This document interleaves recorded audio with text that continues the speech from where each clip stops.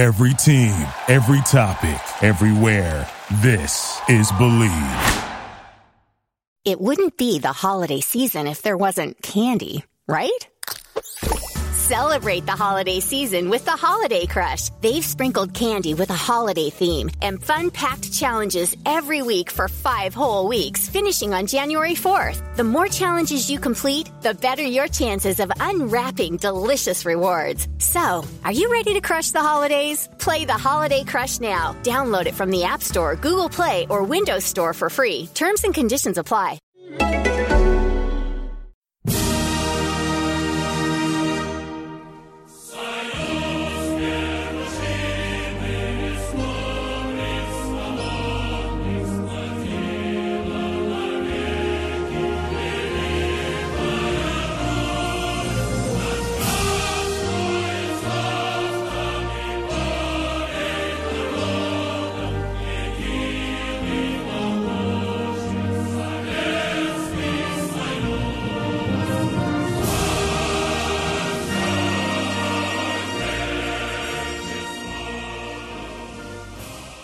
Hello and welcome to the Football Grad podcast. I'm your host Manu Veth, and this week we got some interesting topics for you. We're going to have a little brief update about the Russian Cup. Then we're going to head over to the Russian Premier League, going to talk about some of the big results, the Moscow derby, Zenit against Loko. Lots of things happening this week in the Russian Premier League, and we're going to chat about it all and what it all means. And then, going to take a brick of a look at the Russian table, because 8 games in, we will probably have a little bit of an idea of where different clubs are going to end up. And then finally, some Europa League, Champions League previews. One of our regular guests, Andrew Flint, he is actually heading to some of the games next week, so we're going to chat about that. And Andrew, I'm going to you first. Andrew Flint, a man from Siberia, how are you doing? Hello guys. Yeah, not bad, thanks.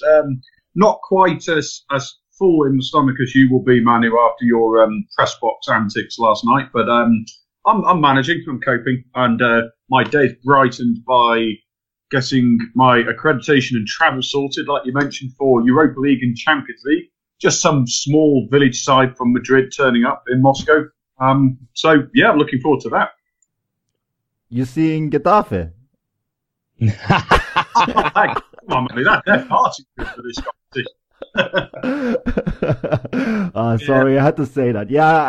I have to admit it was very extravagant. I was at the Bayern game yesterday, and they treat their journalists rather well. I don't want to get into it too much because don't want to make you more jealous than I already did by sending you all the pictures. But yes, it was a good day. I'm not gonna lie. But we have to stick to Russian football, and to help us stick to Russian football is our very own Russian, Tim, all the way in Vancouver. Tim, we're once again separated. I'm in Munich, you on the West Coast. How are you doing? Well, it's good, as the weather is actually very, very nice. It's like in Russian we call this period with a fairly weird saying. It's called grandmother's summer. I think that's the proper way to translate it, but it's like the late summer in September. And this is what's happening right now in Vancouver, so it's good. We call it the same thing in German. Really? Yeah, Altweibersommer, which means old woman's summer. Exactly. Oh, wow. Maybe we stole it from you, probably, like many things. Maybe. The other way around. It is actually a really fitting term in a lot of ways. So it is beautiful outside. I'm in Munich. I'm enjoying the Oktoberfest kickstarted. And it's a very special time in terms of football. So we have a lot of things to chat about. But of course, it's also a great time in Russian football at the moment, right? And Andrew, a competition that we really enjoy, and a lot of Russian clubs don't enjoy that much, especially the big sides. The Russian Cup. Going to do to you first. A bunch of games going on today. I know your side, Tuman, is playing that round in October, right? October 10th against CSKA Moscow. But some of the results, and there was one game in particular that we kept an eye on, was the Sakhalin game against Arsenal Tula, and that game is in the books. Sakhalin lost that game 2-1. The reason why we chatted so much about this game is because Sakhalin is very far east. In fact, the southern tip of Sakhalin is just off the coast of Japan. How did they manage in this game, and how did they kind of get around the travel journey a little bit, Andrew? Well, actually, the game itself didn't take place in Sakhalin. It took place in Tomsk, but even still, that's a pretty hefty journey for Arsenal Tula. But, last year, at this stage, this round, so for anybody who doesn't follow Russian football closely, the Russian Cup is structured so the last 32 always has all 16 top-flight teams playing away from home, and that's why they hate it, because it's usually an unnecessary distraction for them. And last year, so many of the Premier League sides fell at this hurdle already, but so far, Arsenal Tula, they won 2-1, which is a brilliant result for them, because now they've got the worst part of the Russian Cup out of the way. They might be at home in the next leg, so we'll have to see what the draw is. Yeah, luckily for them, like I say, luckily for them, they didn't have to go quite as far as the northern tip of Japan, but another team did have to go almost as far. Akhmat Grozny had to go to Khabarovsk, and they had a nightmare because, they did win in the end on penalties, but they had to go through extra time on practically the border with North Korea almost. So they had a long journey, but they did come through it unscathed. So, yeah, plenty of almost drama so far, and a lot of fixtures still to go today and a couple tomorrow as well. But the big one, of course, as we all know, guys, is, that's why they delayed it till the 10th of October, because there's so much attention, and the CSKA Moscow fans, they're just in a frenzy of excitement to get to Tyumen. So that's the one we're really focused on. Absolutely. And, of course, the game in Khimki against Rubin Kazan. You know what? I tell you what. I would rather have to go to Sakhalin than have to go to Khimki. The wasteland outside Moscow there, terrible. Sakhalin, no problem. At least they got a shopping mall in Khimki. Just saying that. But Tim, of course, this game is going to take place right around the time that this podcast is coming out. But I want to briefly chat about it anyways, because it's Torpedo Moscow against Dynamo Moscow, that game taking place, I guess 8:15 Moscow time, 7:15 if you're in the Central European time zone, and 6:15 if you're in the UK. So if you catch the podcast in time and you want to watch this, tune in. If not, that's okay, because it's more about Torpedo rather than the game itself. Torpedo is a club that's very famous abroad, but it's also a bit of a controversial club in a lot of ways, isn't it, Tim? Yeah, it is. It is a controversial club because it has a brilliant history, but recent events doesn't really have any connection to the brilliant history which club has.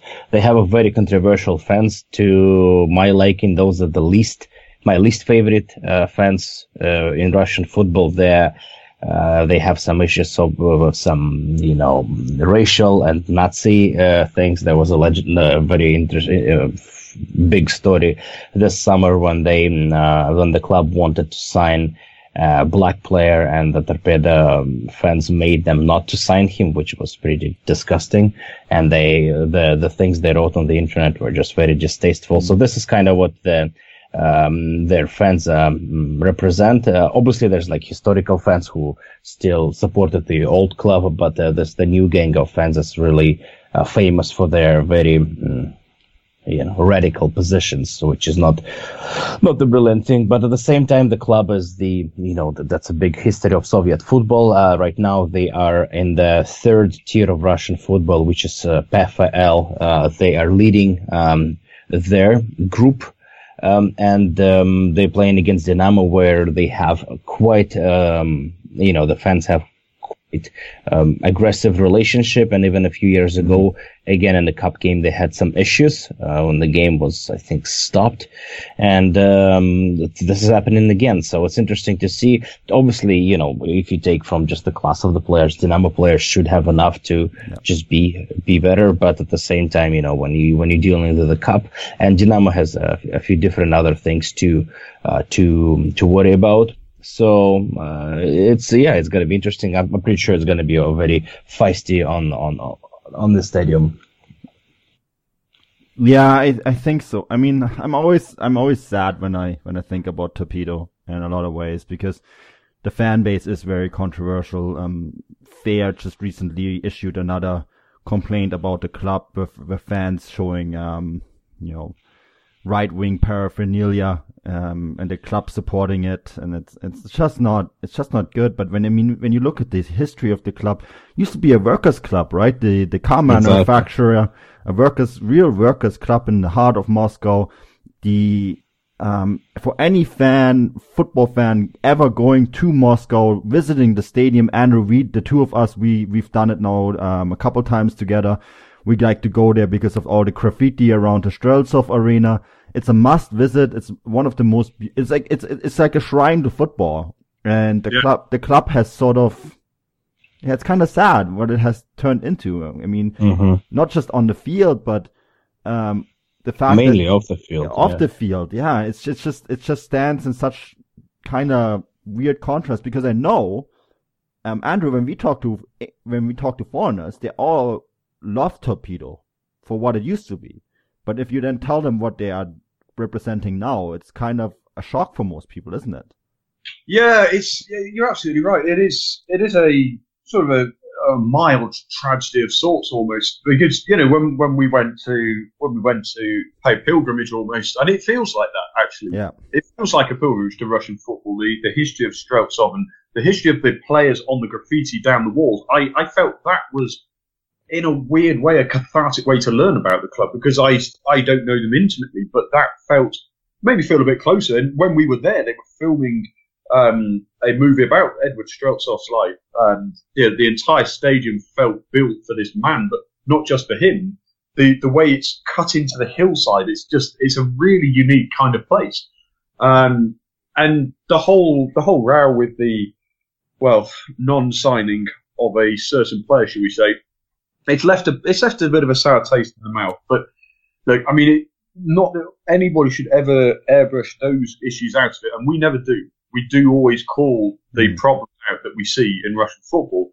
The fixture itself is probably about as historic a fixture as you could get at this stage for Cup. Dynamo, Torpedo. Let's at least hope that on the pitch the players recognise this, and I think they will, because that's the beauty of the Premier League teams being drawn away from home. They've got a bit more expectation on them. They've got a bit more to live up to. I think that could be the tie of the round. Well, sorry. The second tie of the round, of course. But for this midweek, at least, it'll be the best cup game to look forward to.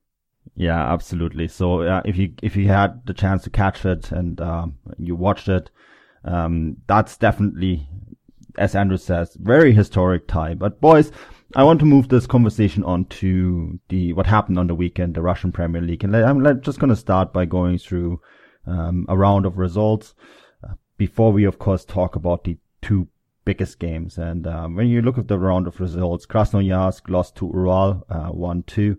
Dynamo Moscow, Anchi Makhachkala 0-1. Makhachkala winning a game. I think that's probably the biggest news of the entire podcast, isn't it? Arsenal Tula against Rubin Kazan 2-2. Rostov Ufa 0-0. We'll get to chat a bit about Rostov today as well. Ahmad Krasny Orenburg 1-1. Orenburg still hanging in there. So that's actually, Orenburg, and we'll get to chat about the biggest surprises. They might be one of them. Zenit Lok Moscow, we'll talk about this one definitely in great detail. 5-3 for Zenit. Then the big Moscow derby, or main Moscow derby, depending on how you translate. CSKA Moscow against Spartak 1-1. Definitely going to chat about this, Tim. Krylia Sovetov Samara against Krasnodar 0-3. And we'll get to chat a little bit about Krasnodar as well, because they have been a bit of a surprise team too. So yeah, lots of things to chat about.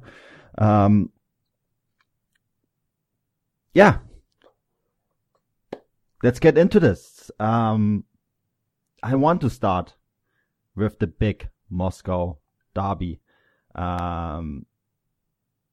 Tim, why is it the big Moscow derby? I mean, there's several derbies in Moscow. We just chatted about Dynamo against Torpedo, which is very historic. Then there is the old Moscow derby between Spartak and Dynamo as well. Then, of course, you have the Lokomotiv derbies between Spartak and CSKA, sometimes against Torpedo. But why is it this one? Well, to be obviously right now for Spartak fans and for CSKA fans, that's the biggest derby in the season. It's bigger than the game against Zenit. It's Moscow derby. But to be quite honest, that derby became the biggest one only probably in the past, I would say, 20 years or so. Because when the Russian league started, that CSKA was nowhere close and Spartak had total domination, and that wasn't really even considered a big derby. It was a derby, but it wasn't the biggest one. Historically, the game against Dynamo Moscow between Spartak is the biggest derby, but again, in the past 20 years, CSKA became really, really powerful club, and they won the club the most title in the recent Russian history. After the Soviet Union broke up, CSKA won the biggest number of titles, including, cups and European cups. So they were very, very successful, and there was a period of time when Spartak couldn't win over CSKA for 7 years. 7 full seasons, and it was really like a curse, and it wasn't a very pleasant time to be a Spartak fan. It was a virulent time to be a CSKA fan. And kind of all those events that CSKA be doing really, really well after Evgeny Giner purchased the club and winning the league and becoming a very strong team in the Russian football, that obviously increased the interest to this derby. So right now, this is the biggest derby for Spartak and CSKA fans. And the games usually become very, very intense. But this game particularly wasn't a great game of football. The tension was there, but in terms of football, it wasn't really, especially for a neutral. For me as a fan, of course I was passionate about every single throw in, but as a neutral, it was an okay game. Yeah, it's interesting, Tim, that this is the big Moscow derby because when I started following Russian football, I had to actually be told that this is the big Moscow derby, because I started following football in around 2003, 2004, and back then it was all local. When you looked at the Moscow clubs, right? And CSKA, they were a club that, of course, won the last Soviet title, right? And reached the Champions League by beating Barcelona. I have actually an article up on that on footballgrad.com called "The Soldiers Tango." And so they were a historic side, but it wasn't really till 2005, 2006 that they became a big club again, right? When Guinness took over and really made them a powerhouse. So when I remember reading an article on a German homepage back in 2000 and it must have been 2007, and they advertised CSKA against Spartak, and I think there was a German-Russian writer who wrote the article, really long, really nice historical article about this game in particular. And the way he described it, it got me really, really hooked into it. And I was saying, I have to find a stream for this game. And back then it was a lot harder to find streams for a game. Yeah. And I ended up finding a stream. I can't remember how I did it, but I ended up finding one, and it was one of the best games I've watched that year. I think it ended 3-3. It was a spectacular game, and you really realized that, yes, at the time, because Spartak were a little bit struggling too at the time, right? How big of a game it was, and how much bigger those two clubs were than Lokomotiv. It's something that really I only realized, because when you're a kid, you only look at the scores and you look at titles won, and you must be like, okay, well, Lokomotiv are winning these titles, so they must be a big club. And then, of course, when you learn the history and all that, you realize that, really, CSKA and Spartak, these are massive clubs in the context of Russia. And Spartak, of course, are the biggest club by fan following. So that's really interesting that, a lot of people, they don't realize that there was this period where this was only a big derby because of his history. Of course, now both clubs are relatively doing well again, and CSKA is the club with the most titles in the last 10 years, and Spartak have won a title very recently. But yeah, what I do also find interesting, Tim, and I was going to stay with you for a moment here, because both teams are in a little bit of a flux right now, right? Well, both teams are in interesting situations. CSKA going through a massive rebuild, as selling, they lost probably half of their team and they bought a half of the new team of very, very young players, and Goncharenko is building pretty much a new club. They have only only 3-4 players who played in the side who were part of the last season. It was Mario Fernandez, Zagoyev, Nababkin, and Akinfeev.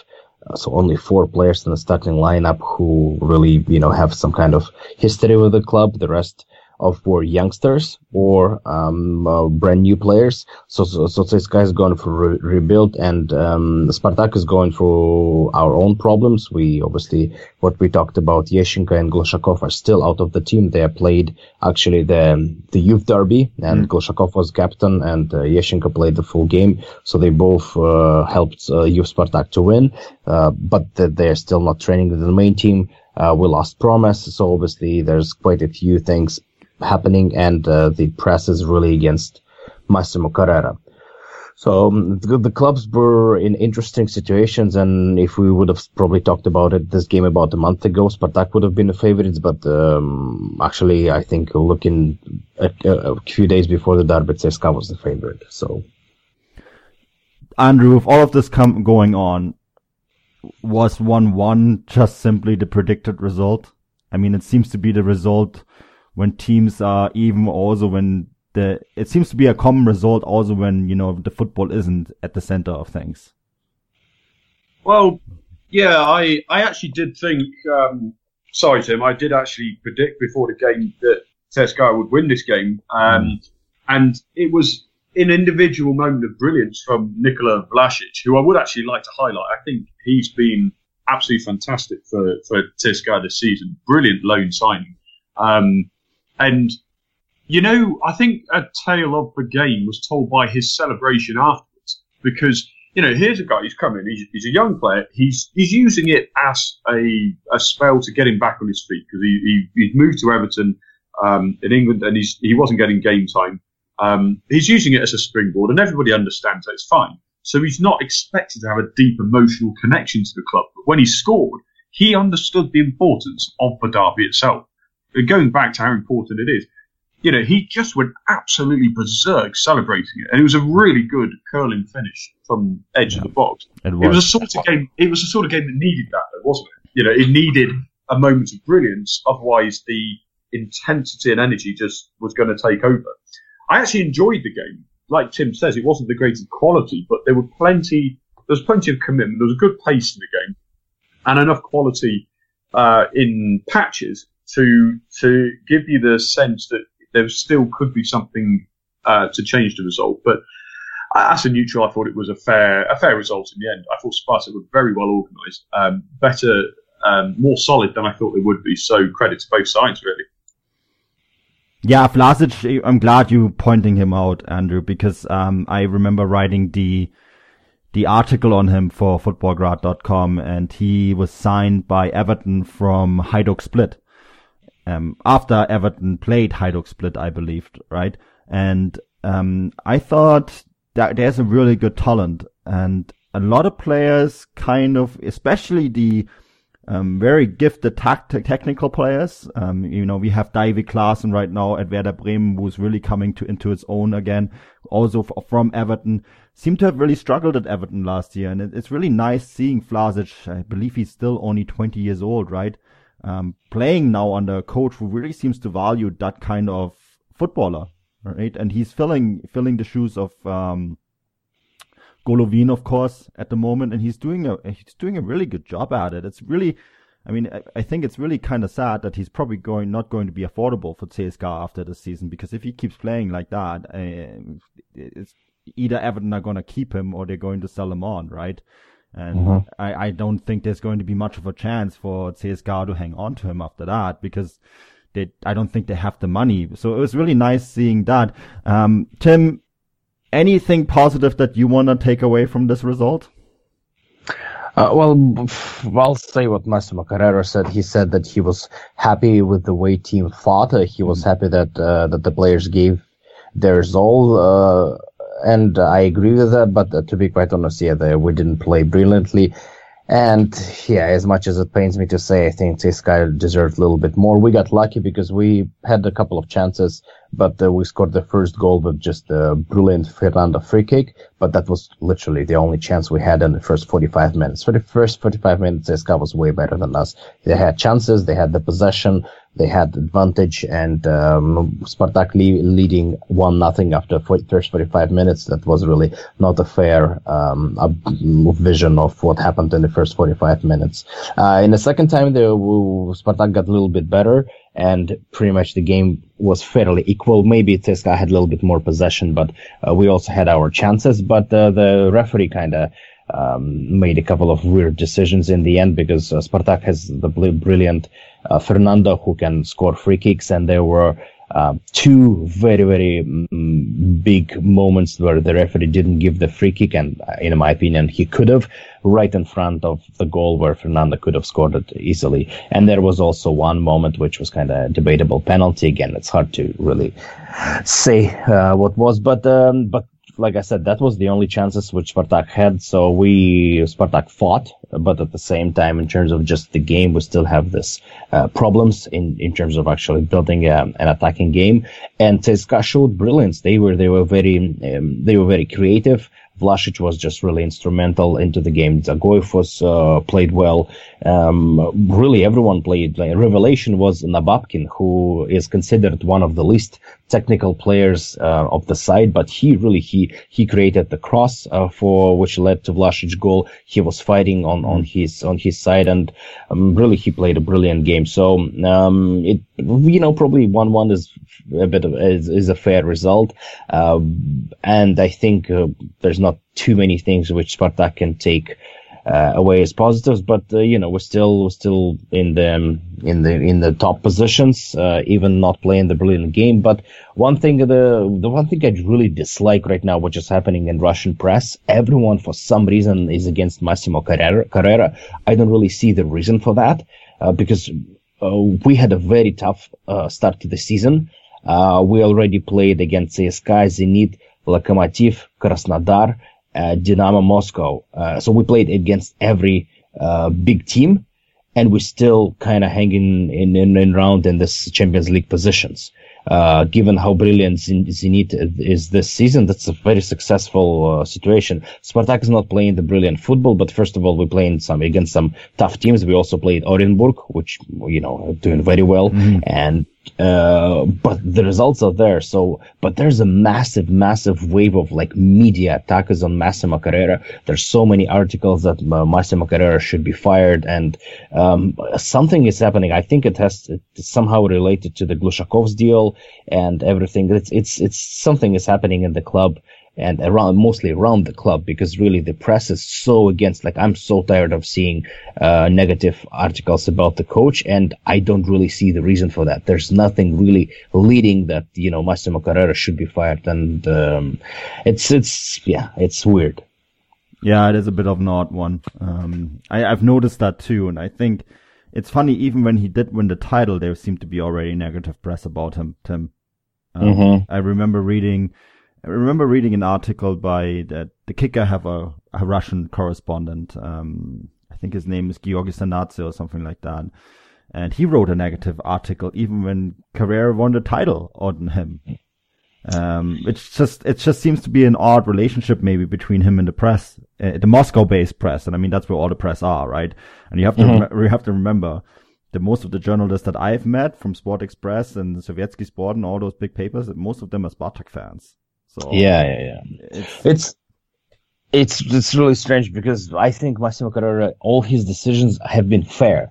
He made some mistakes, but he's very, very fair.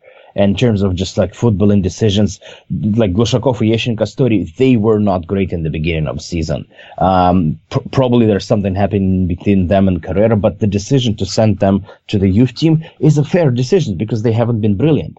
And he lost Promise, he lost Shigo, who was the best player at the beginning of the season, and obviously there's some playing issues. But everything he does is very, very fair. He doesn't play any favorites. He, for example, Sofian Hani, who criticized him publicly on Twitter, he got his chance, and then the same goes to Pedro Rocha. He gives their chances to the players.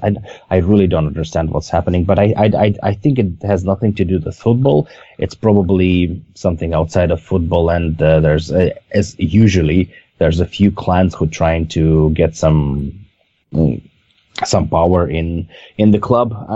But yeah, that's probably enough about Spartak. Yeah, it is. We'll leave it at that. Andrew, I'm going to go to the next question, and I want to get it to the next topic with this next question.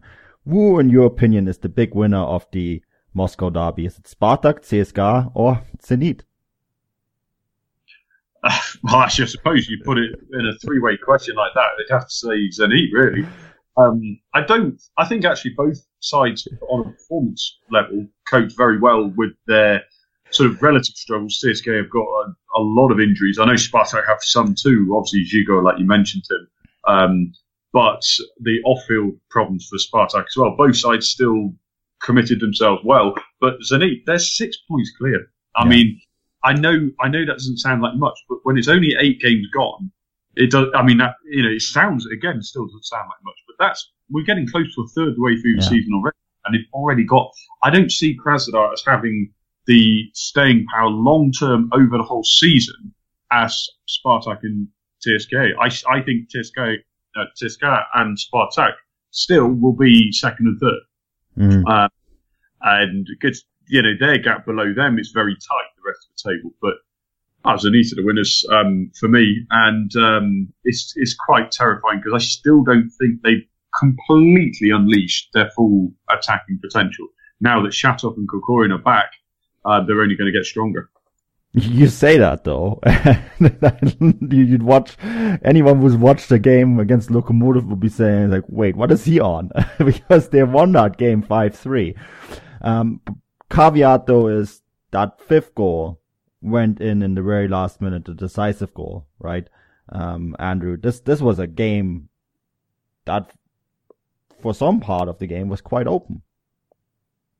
Yeah, it was a very open game. And this is, I mean, in one sense, you'd say, well, doesn't that sort of undermine my point? And I can understand why people would think that. But actually, I think the opposite, because the fact that it was an open game and Zenit still didn't crumble, because, you might laugh, but if you're at home in front of 55,000 fans who expect 3 or 4 or 5 goals every single game, and you are the favourites at that point, and then you get an opposition like Lokomotiv, who on their day, they can be very hard to beat. They can be very organised, and they start creeping back into the game.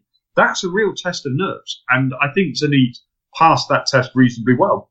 And yeah, I mean, it was open, but, they conceded 3. They've only conceded 2 goals in the rest of the league season put together. So their defence, while it's not ideal, I still think if they really have intentions of making progress in Europe, they need to improve their defence long term. But they still coped with a bit of a comeback, and I think that's a bit of character. It shouldn't be underplayed. And Kokorin back as well. I'm not sure how the selection is now going to go for Semak, because you'd imagine on paper Kokorin, Juba and Driussi probably would be the first choice 3, but Alex Shatov has come back in. He scored a great goal. Good problems for Semak now, but those are the problems you want, of course. Mm-hmm. Yeah, you mentioned it. It's 6 point clear of Krasnodar. We'll talk about Krasnodar in a moment, but I mean, you also have to mention that they are 9 points clear of CSKA and 7 points clear of Spartak, right? If you're putting those two into the biggest title challenges. Now, Tim, this is another defeat for Loko. That's my first question. How many more defeats can they take? And then, of course, looking at Zenit, they were here before last year and they still crumbled. But for some odd reason, it does feel a bit different, doesn't it? Well, it feels to me different because of the coach. Because Zenit, like I said, they have one of the strongest, if not the strongest, squad in the Russian Premier League. But at the same time, when you get a very ambitious coach with lots of ambitious players in the lineup, in the dressing group, there's potential for conflict, and this is exactly why Lucescu and Mancini didn't succeed, because they were very ambitious and they had their own opinion, and they really didn't really listen to the ambitious players they had in the squad. That's why Shatov and Dzyuba went on loan from Mancini. That was the open conflict in the dressing room. Simak is a completely different story. Simak is a very, very intelligent man. He is a very good communicator. He is one of the few players who is respected by every fans. Probably, Sergei Simak and Andrei Tikhonov. Those are the players who, just regardless of who do you support, everyone respects them. And he is good communicator. He knows how to speak to Russian players. Russian players respect him a lot. So I don't see really the potential for the conflict. My only concern was maybe a little bit of a conflict with a bunch of Argentinian players, but looks like he found the way to communicate to them. They're playing, and they're playing well. So really, that's why, like you said, the issue was not on the field with Mancini and Lucescu. That was in dressing room. And it looks like the Simak is doing very, very well in the dressing room. And as of right now, there's really no potential of them slipping on, because there's everything is going well. And I think footballing on football field, they can win. They are doing very well. And it looks like in the dressing room it's going well as well. So that's why it feels different. Going to Lokomotiv, this is a bit of a different story. I'm kind of worried for the national team, for the Nations League break coming up, because this is, as we know, this is a good time where clubs change their coaches. So you have a couple of weeks for a new coach to come in. And I'm actually waiting for this period to see what will happen to Yuri Semin and Lokomotiv. Like we said, obviously Yuri Semin won them the league last, but still there's the conflict between him and the management. And looks like for the management, it's a perfect opportunity to make this change, because things are not going well in the league and the first game in Champions League. So they have kind of the reason to fire Yuri Semin. Last year they didn't, because Lokomotiv was playing brilliantly. They won the league. There was nothing really to talk to Yuri Semin about. Now they have an issue, a reason. The results are not there. The game is not there. Yuri Semin was bought quite a few expensive and well players. Obviously, Fedor Smolov, Hövedes. So those are the players who arrived and didn't, by the results, didn't improve the team. So you start looking at the coach. So it's an interesting situation with Yuri Semin because of that conflict. And like I said, I'm worried for him, and I'm waiting for this nations team break. Yeah, it was an interesting interview. I think I've already mentioned this last week with Eric Stoffelshaus in Transfermarkt.de. Very long interview. And he didn't talk very much about Semin in this interview. He talked mostly about all the players that they were managed to sign.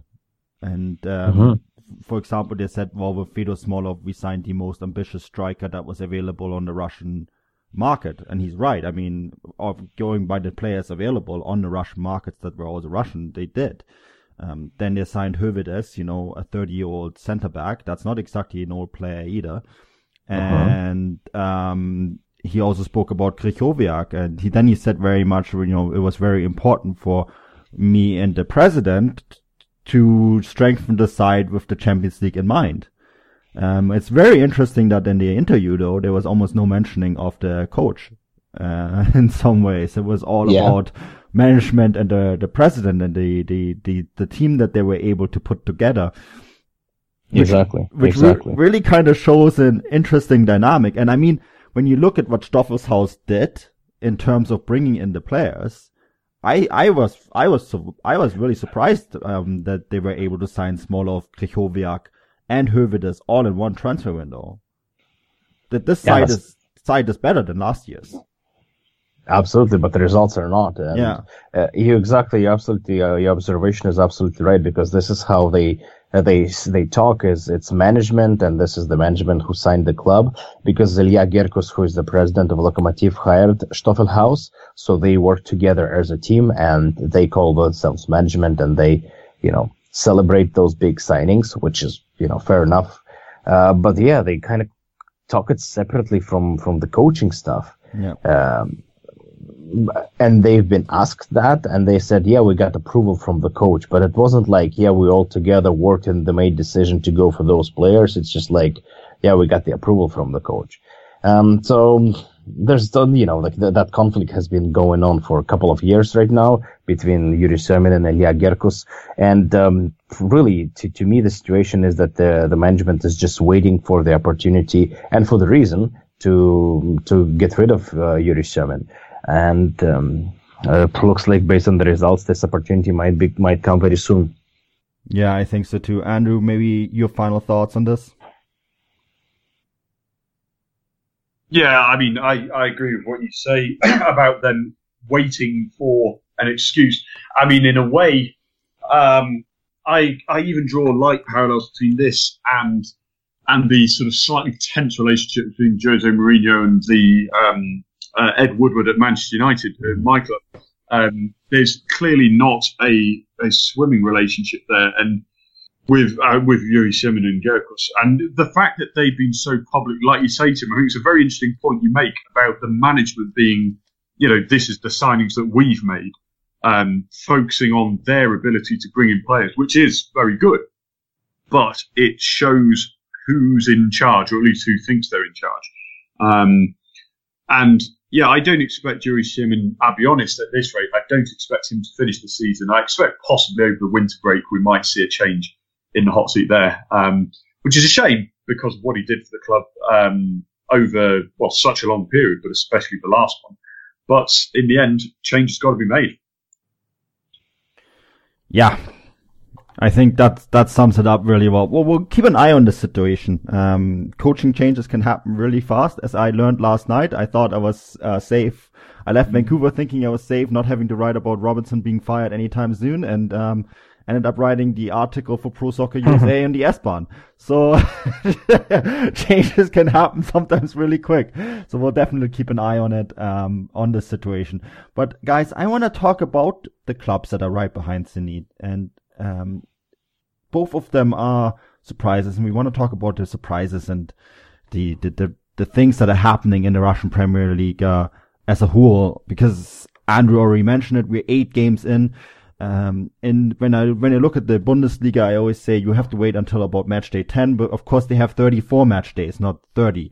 So I think about 8 games in Russia, you get sort of a sense of how teams could finish in the table, right? Of course, there will be some differences between some of the other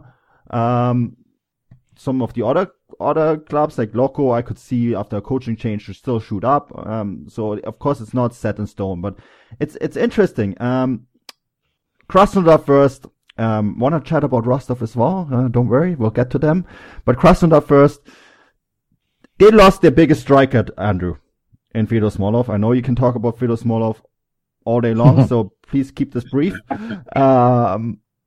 Especially about his 2-main period of career. Of course. It's funny you mentioned him, but absolutely right. Two-main was central to reigniting his career. Yeah. So let's talk about Shapi Suleimanov instead. You know what? I tell you what. Actually, this is a measure of how much I think Shapi Suleimanov is a great player. I'm happy to talk about him instead of Smolov for once. This is a genuinely, for any neutral, this is a genuinely thrilling thing that is happening in Russian football, which is probably not really happened quite in this way in this scale, really ever. I would argue that a club, the whole academy system that we've talked about a load of times before that they've set up down in Krasnodar, it genuinely is a world-class facility. The Spain national team were based there during the World Cup, and this is very, very specifically this year of graduates. We've got Ivan Ignatiev, we've got Daniel Utkin is scoring goals for fun in the second tier. He'll come through soon. Magomed Shapi Suleimanov. These players are now genuinely, you would say they are first-team players now. They're not youth team players being given a chance. And Smolov's departure, that was the big question in my mind. Will they still be bold enough to stick to the principles that they, effectively were founded upon, 9-10 years ago? And at the moment, it looks like they are, and it's paying dividends. A really interesting statistic I came up with this week, which I think tells you a lot about Krasnodar. They've scored, I think it's now certainly 4 goals in the last 5 minutes of games already this season, and Shapi has scored 3 of them. So yes, he comes off the bench, he's fresher, but he's got the presence of mind, the composure, the maturity. And he really seriously could be, him and Ignatiev are the 2 obvious ones, but there are more coming through. The next 5 years is going to be fascinating to see if Krasnodar can not just bring through the young players, but compete at the same time. And at the moment, they're doing so. It's an exciting time to watch them. Yeah, it really is. I mean, Shapi Suleimanov, keep an eye on him. Krasnodar, have been, not for me. I tipped them as a championship contender. That was, of course, before they sold Smolov. But yeah, definitely a big surprise. They are second in the standing, third in the standing. And Tim, I know you're ready to talk about them. Rostov, definitely another side to watch, aren't they? Yeah, absolutely. And I'm very happy to see Valery Karpin, who is the coach of the team, doing very, very well. Rostov is playing not the most beautiful game, but they're playing a very organized football, which gets them the results. It's it also helps them that they play their games at the beautiful World Cup arena, where the attendance is there. And it's really, really nice to see how Valery Karpin, who had challenges in his career, he finally got to a team where he has looks like lots of support from the management. He got some players he wanted, and the team is playing very well. So I'm very, very happy for that. But they play in this the system of the 3 central defenders, and the key players on very important players in this position are there, kind of the defenders on the sides, Sergei Pashevlyuk and Dmitry Skopintsov. Skopintsov already was called for the national team. So we can see the progress of young players. The experienced players are doing well. Ionov is also in beautiful form. He already scored 4 goals in this 8 games. So I'm very, very happy to see Valery Karpin doing well. And to be quite honest, I don't see them stopping. I'm not obviously seeing them, going to Champions League, but I'm seeing them being around those European places and maybe fighting for Europa League because of the football they play. They play very organized and, like I said, not beautiful football, but they will be very hard to break. And, it's not like they getting results just by luck. They working hard, and I don't see really them, losing this because really it's not like they have a beautiful game which is built on one player. It's a collective team game, and they're just doing very well. So I'm very happy for Rostov, and to be quite honest, the next game which Spartak is playing is against Rostov. It's at home, and I'm very worried for this match. Yeah. You brought up a couple things, and I wanna talk about that Spartak Rostov game, because that will probably be our match of the week. On Football Grad, I've gotten back to the tradition of previewing 1 or 2 Russian Premier League games a week. That's probably the one I'm going to do for this weekend, simply because of the reasons that you mentioned. But I want to draw 2 parallels here, Tim. One to the Lokomotiv side that won the title last year, and then of course to the Rostov side that came second. Is it already 2 years ago? Remarkable. Mm-hmm. Both those teams, both the Rostov side 2 years ago and the Lokomotiv side last year, got to the very top of the Russian table. In Lokomotiv's case, of course, they won the title just by being really efficient with their results, and that seems to be almost the biggest key to being a winner in Russian football, is to, be really team management, game management, more than anything else. Winning you games 1-0, 2-1, because a lot of the results in Russian football are those kind of results. It's a very tight league. Can you see Rostov being that team this year?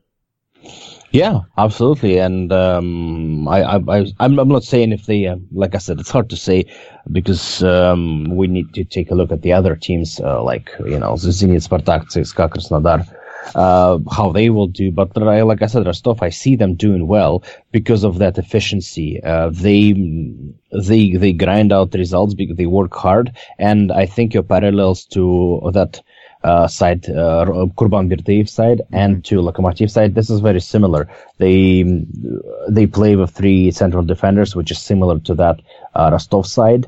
They have quick, pacey strikers who are very, very good for counterattack, and having for example Ionov, who is very, very speedy striker, like Skopintsev and Pashavlyuka also. They will play this counterattack football, and they have the right stuff, the right players for this game. And I agree with you. The parallels are very, very, very, very close to that old Rostov side and to Lokomotiv.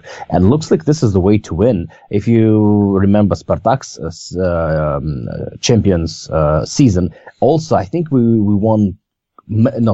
I don't remember exactly how many. We won too many games with 1-0 or within like 1 goal. It was so many games, and it looks like that was the that's the result to go. You have to be very efficient. Yeah, it's Russian league. It's one of the. I think Russian football in a lot of ways is very Italian. Not just because of the coaching, but the tactical aspects. I think that's something that I always point out when one of the things I really enjoy about Russian football is they're probably one of the most tactical, innovative leagues in Europe. And I don't say this lightly, but they played 3-5-2. They brought back this 3-man defense before anyone else did in Europe, even before the Italians. And I think it was Rostov that set the tone for that. Remember when they came second? It's actually already 3 years ago. I had to do the math in my head, but it's remarkable how time flies. They were one of the first sides to really change the way we play football in Europe today. It's kind of interesting how that is. Yeah, and it's Kurban Birtayev, who is considered like one of the, if not the best current Russian coach. That's why it's surprising to me why Rubin is not doing that well this season, because he has the players and he has everything to do that. But regardless of Rubin's situation, we can see that that kind of defensive and not the most beautiful football brings the results in Russian league. Yeah. So I guess we have them down as our biggest surprise. Andrew, what are your biggest disappointments? Tim kind of mentioned one already. Rubin, is that in your category as well?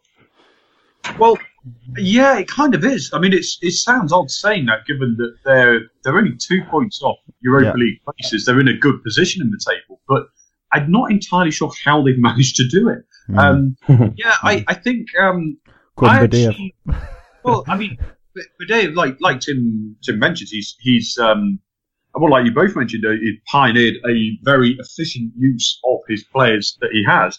So, you see so many managers come in and say, this is the style we're going to play. I need the players to fit it. He does the opposite. These I've got, that's how I'm going to play. And I think that's by far the most intelligent way to set up. So I do think Rubin will be very close to Europa League places. They need to improve their results. They need to close out the games that they're drawing. But disappointments for me, Lokomotiv is an obvious one. Yeah.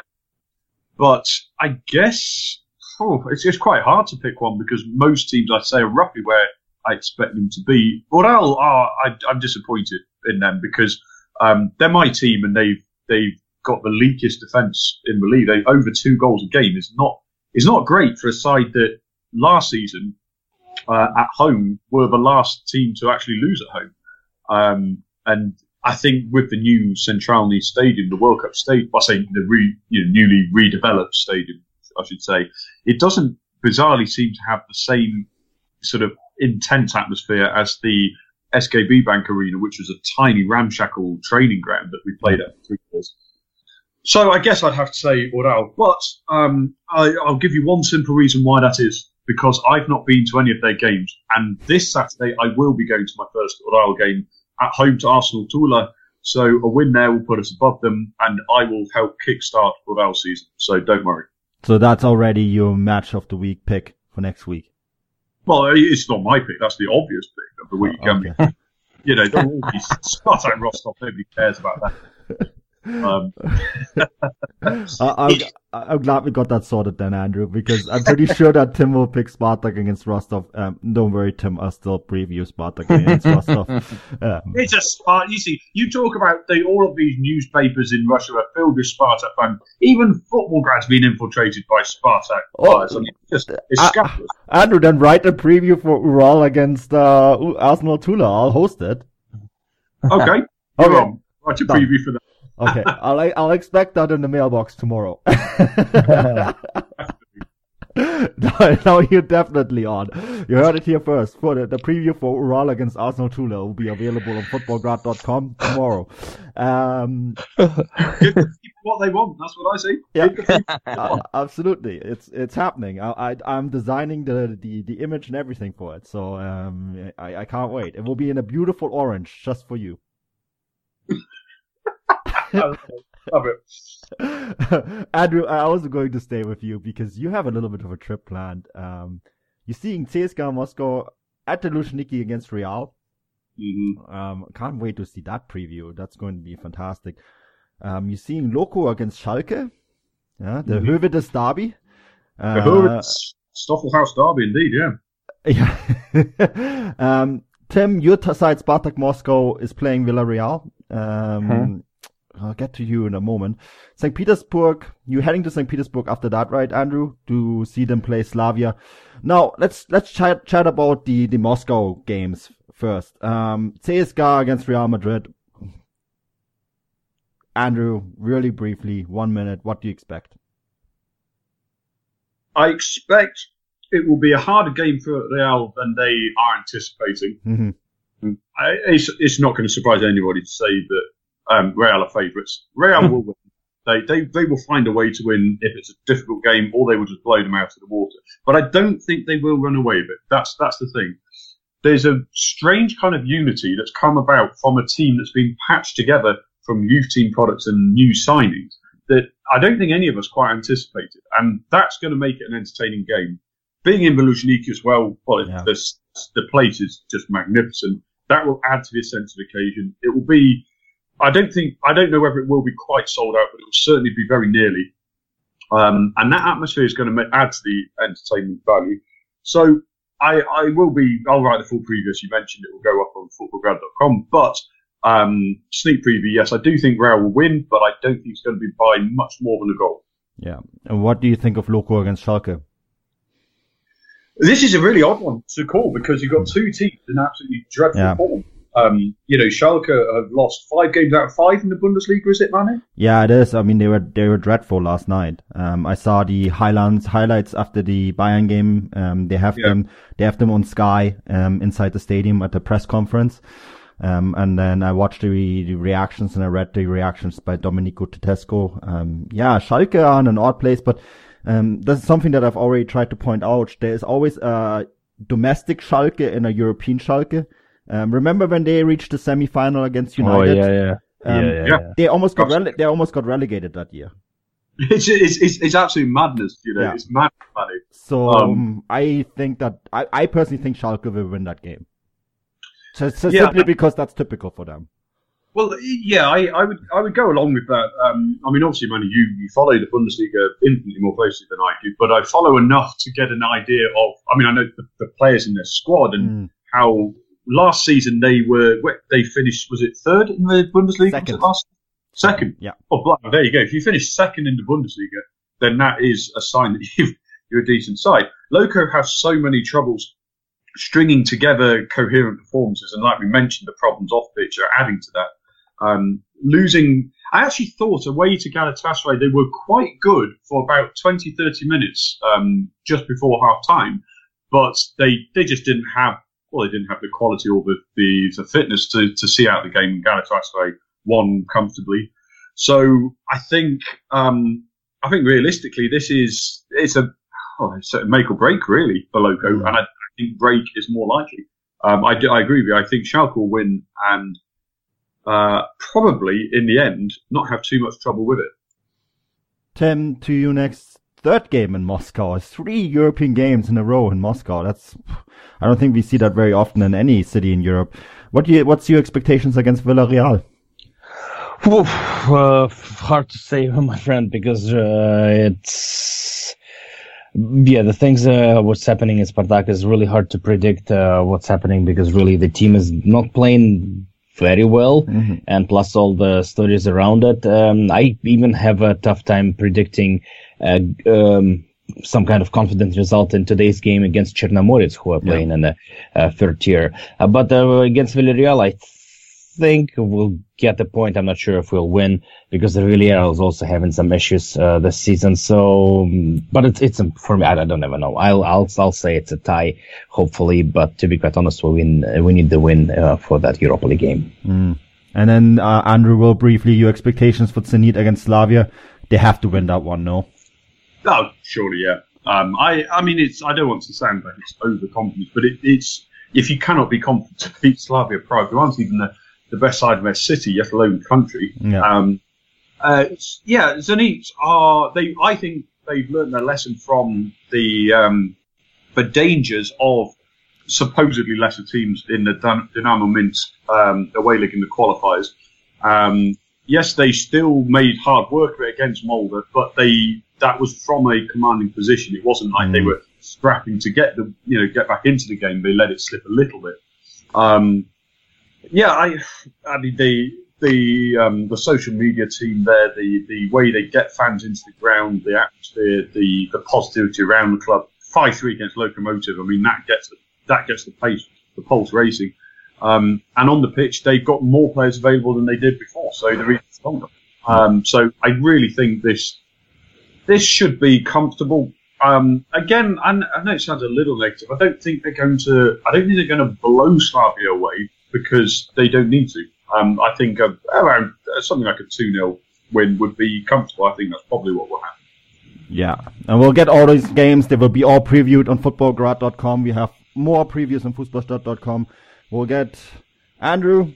You committed now the preview for Ural. What else? We have to wrap it up here, boys. But what else is going on other than the previews, Andrew? The main thing for me is the trip next week. I love the trips to Moscow, St. Petersburg. The previews going up for that. I'll do some live video work before and after the games there. So that's really my main focus. And also, just on a side note, Fußballstadt, I hope to encourage more collaboration between my workplace at the moment, Ronnie Dog. Yeah, we've got some tactical analysis pieces going up for the Red Bull clubs, Racing Bull Sports clubs, and Portland. So more tactical analysis on German clubs there. Keep your eyes peeled. Should be some good stuff coming. Yeah, that's all from Ronnie Dog Media. So I'm really excited about this cooperation, Andrew. I think we're going to do some great things together with that. So yeah, that's on fußballstadt.com. Tim, how about you? What's going on over in Vancouver? Any music concerts, etc. that you want to plug? We played the show last weekend. There's a few coming up, so the listeners can follow me on Russian Tim 61 and Rocket from Russia on Instagram. Yeah, fantastic stuff, and please do, if you're in Vancouver or Canada, we have a few Canadian listeners, check out Russian Tim 61, for some really fantastic punk music. On my side, I'm going to the S-Bahn Derby now, the 1860 Unterhaching Derby, so there will be some coverage from that. There will be 3 talking points on the Dortmund game, as always. Lots of, I'm in Frankfurt and Nuremberg this weekend, so this will be covered. Lots of Bundesliga coverage over on the Gegenpressing site, fußballstadt.com. Russian football will get the previews will be up. As always, the big matches that we preview from the Russian Premier League, they will be coming up. All of that can be found at Footballgrad Live, and you can find all my rumblings and travelings, etc. at Manuel Wef. Well, boys, that does it. Until next week, do svidaniya.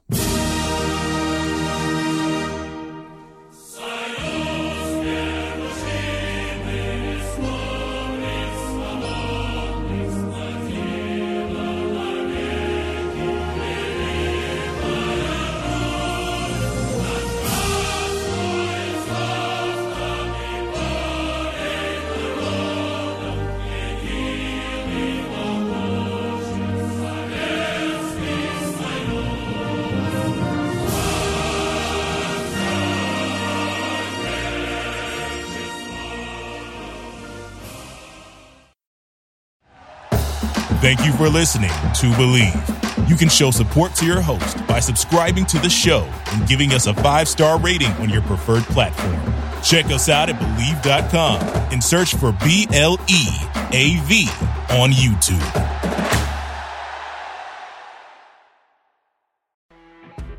You know when you're listening to a true crime story that has an unbelievable plot twist that makes you stop in your tracks?